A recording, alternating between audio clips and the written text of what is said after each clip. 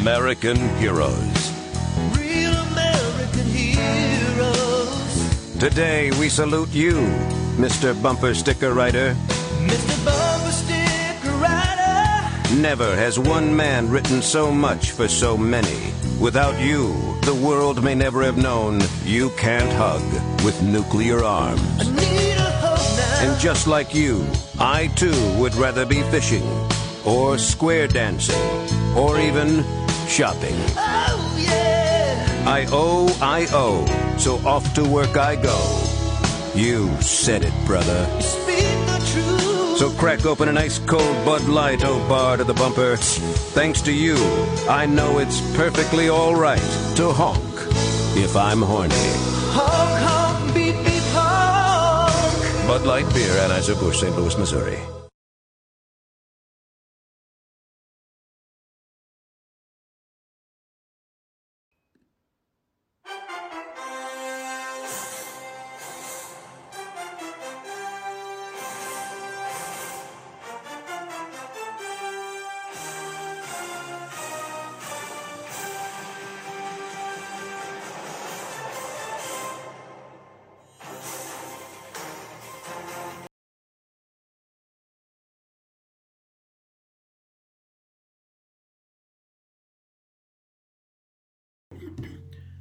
Hello and welcome to week 7, halfway point of the RBFFL 2021 season.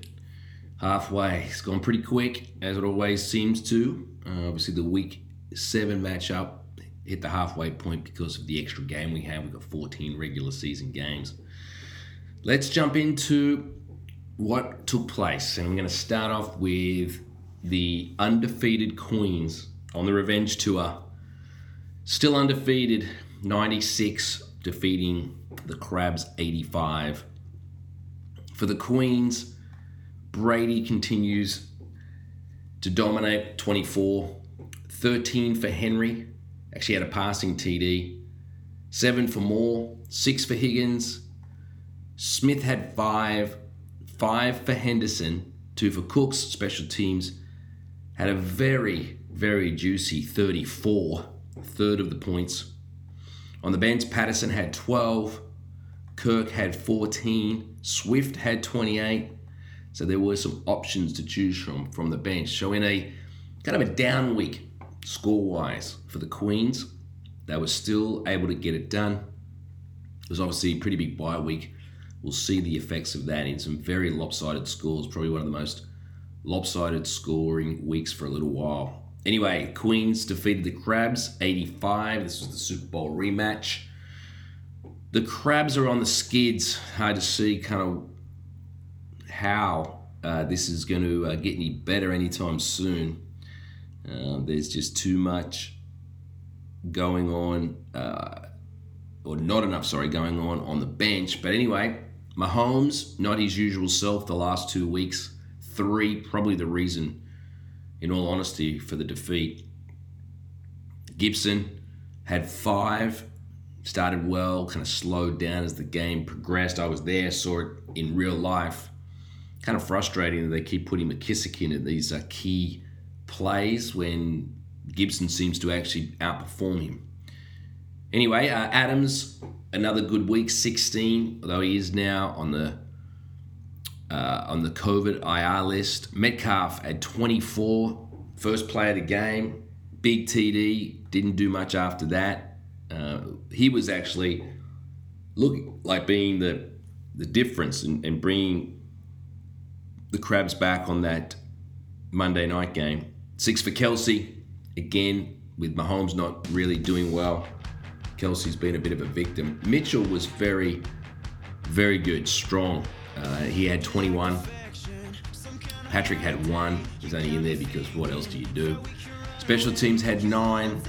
Just not enough. On the bench, Aguilar had 14. Drake had 13. I guess they're options. That's about it. And kind of worrying signs for the Crabs, I have to admit. In another close game, but relatively low scoring, the Mudcats, 99, defeated the Hamsters, 87. For the Mudcats, Winston had 16. Kamara 31. Very, very nice. 25 for Godwin. Smith had 6. Troutman went negative. 3 for Collins. Ayuk didn't score. Special teams had 19. Nice special teams score, but the buys on the bench, whoa.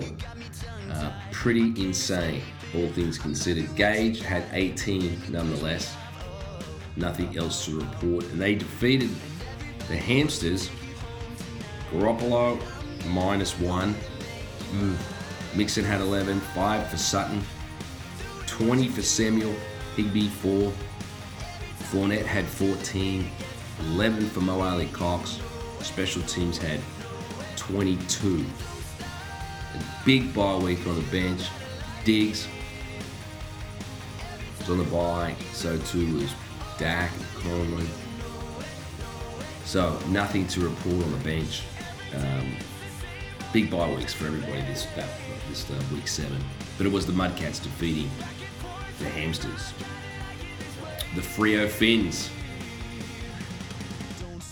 They, we didn't hear from this week. So basically, without hearing anything, no F out.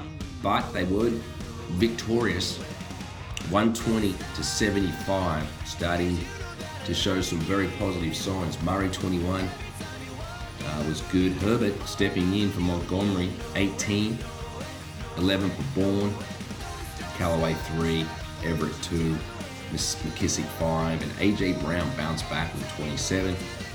Special teams a whopping 33, love that. On the bench, 12 to Booker, nothing else to report. Oh, sorry, big day for Garner, but he's a kicker, so who cares. Freo Finns defeated the Cows with 75. The Cows, Rogers 23, just continues his MVP type of season after week 1. 1 for Davis, 5 for Hill, 1 for Duvernay, 4 for Hawkinson, 11 for Ridley. It's just not what you would expect. Crowder with 3, special teams 27, but again, just not what you'd expect. Uzma 33 on the bench, Jones, quarterback play. Yeah, just some injuries have been pretty hard to deal with, and the Cows just haven't had the luck their side, and you kind of need that. They've lost 3 straight, and they're kind of reeling. The Costanzas stay to heat up, showing that this rookie draft definitely has an impact, and a pretty quick one too, which is good. That's what we did it for. Hurts 21, Harris 27, 38 for Cup. He's just been magnificent. Ruggs just with 2 this week. Pitts, good pick, 21. 5 for Williams, 24 for Pittman. They're all good scores, and special teams had 23.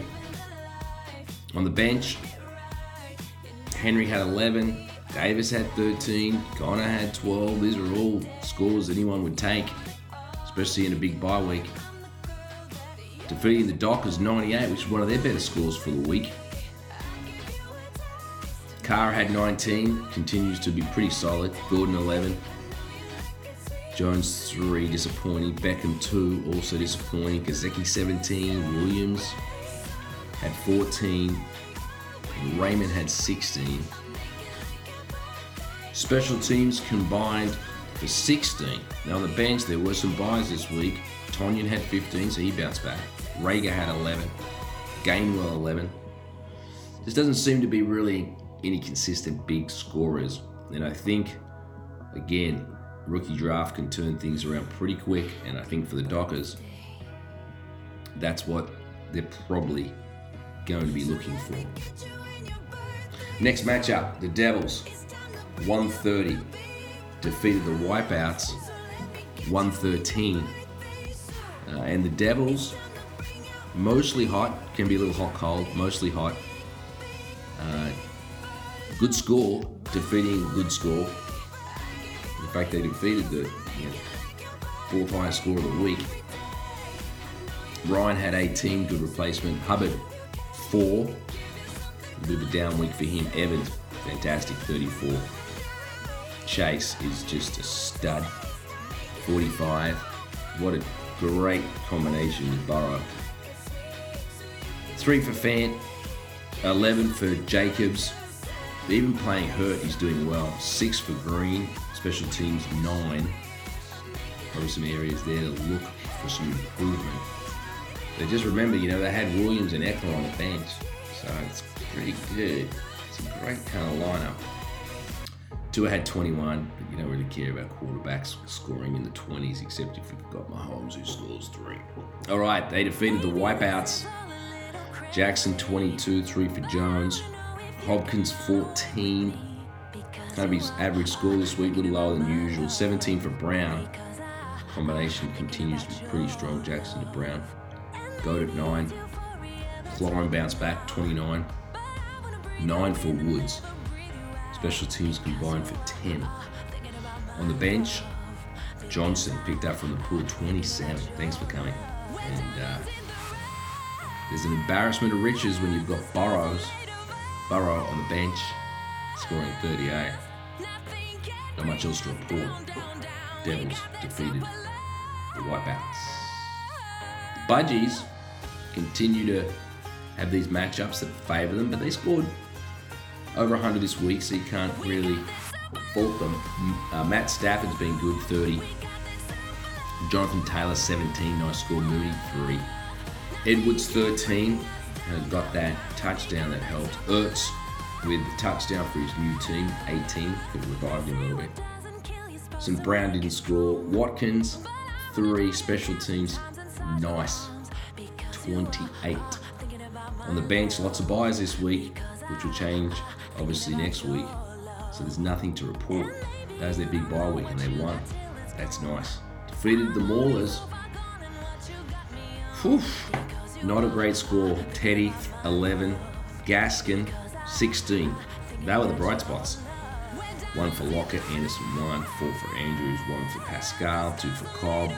Special teams 10. Not a good score, but yeah, clearly very impactful bye week.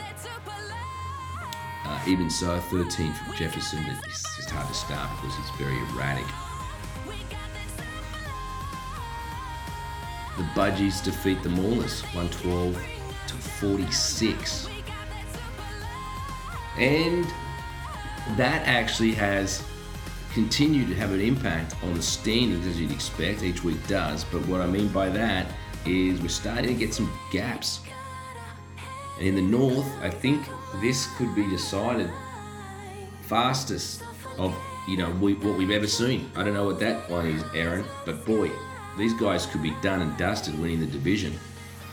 Considering they've got a 4-game lead with 7 games to go. Wow. Queens 7-0 lead the division over the Maulers 3-4 and the Wipeouts 3-4.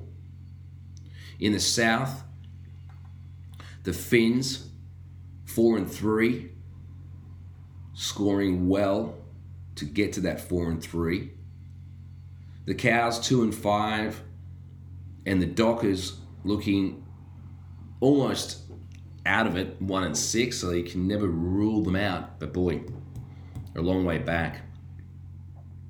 And with that 2-game lead, the Finns are starting to get a little comfort. The East, things have turned around pretty rapidly in the East. The Stanzas now with a 1.5-game lead over the Crabs, having lost 3 straight. So things can turn pretty quickly. The Mudcats are 3-4, and they're only a half game behind the Crabs. So this is a division that's got a bit of a race in it. In the West, the Budgies 4-2-1 have a half game lead over the Devils 4-3, and the Hamsters are 2-5. Kind of need to turn things around. They have lost 3 straight. That's not good. And the Cows, the Crabs, and the Hamsters can all be very clearly sympathetic to each other, having lost 3 straight. So they're the standings. So as we go into week 8, the Crabs are up against the Dockers. This is not anywhere near as bad a bye week, although the Crabs are going to suffer from not having Adams because they don't even know who they're going to start in his place. The Wipeouts play the Maulers. That divisional matchup is going to be pretty critical, especially with tiebreakers. Costanza's play the Devils, some big scoring teams up against each other. That'll be a pretty big fight, I would say.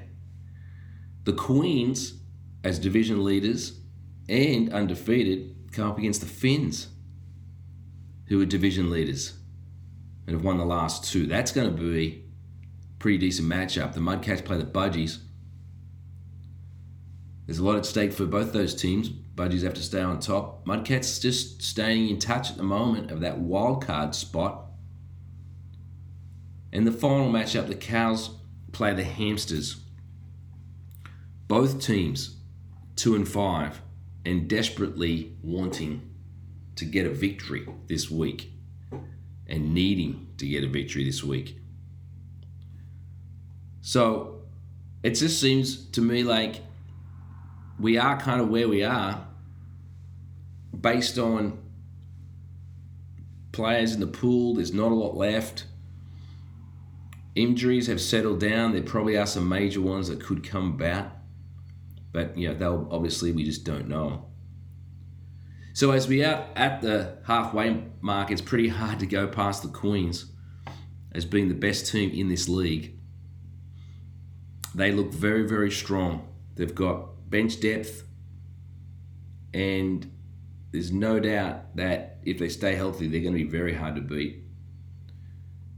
Yeah, I'd say the Devils, even though the Devils are actually in a pretty decent fight for the West, they are sitting in that wildcard spot, and they're scoring big enough to show that they are definitely right up there. Maybe even the second best team. Costanzas look very strong as well. They're not far behind. That's why that matchup this week is going to be really good.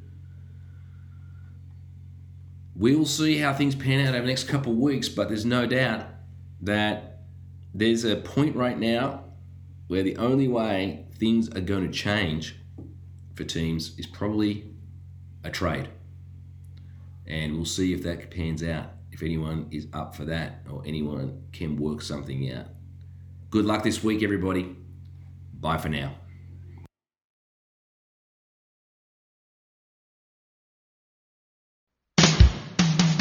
Bud Light presents Real Men of Genius. Real men of genius. Today we salute you, Mr. Mail Order Bride Orderer. Mr. Mail Order Bride Orderer. Some men flip through a catalog looking for furniture. You flip through a catalog looking for someone to clean the furniture. I don't do windows. Nothing says, I will love you forever, like a quick swipe of the credit card at the altar. What's your payment plan? Women wait their whole lives for a man to say, I do. In your case, I do agree to pay the sum of $3,000 American dollars. Let's talk annulment. So crack open an ice-cold Bud Light, oh catalog Casanova. Your spouse may be full price, but you'll always be our better half. Mr. Mail Order Bride Orderer. Bud Light Beer, Anheuser-Busch, St. Louis, Missouri.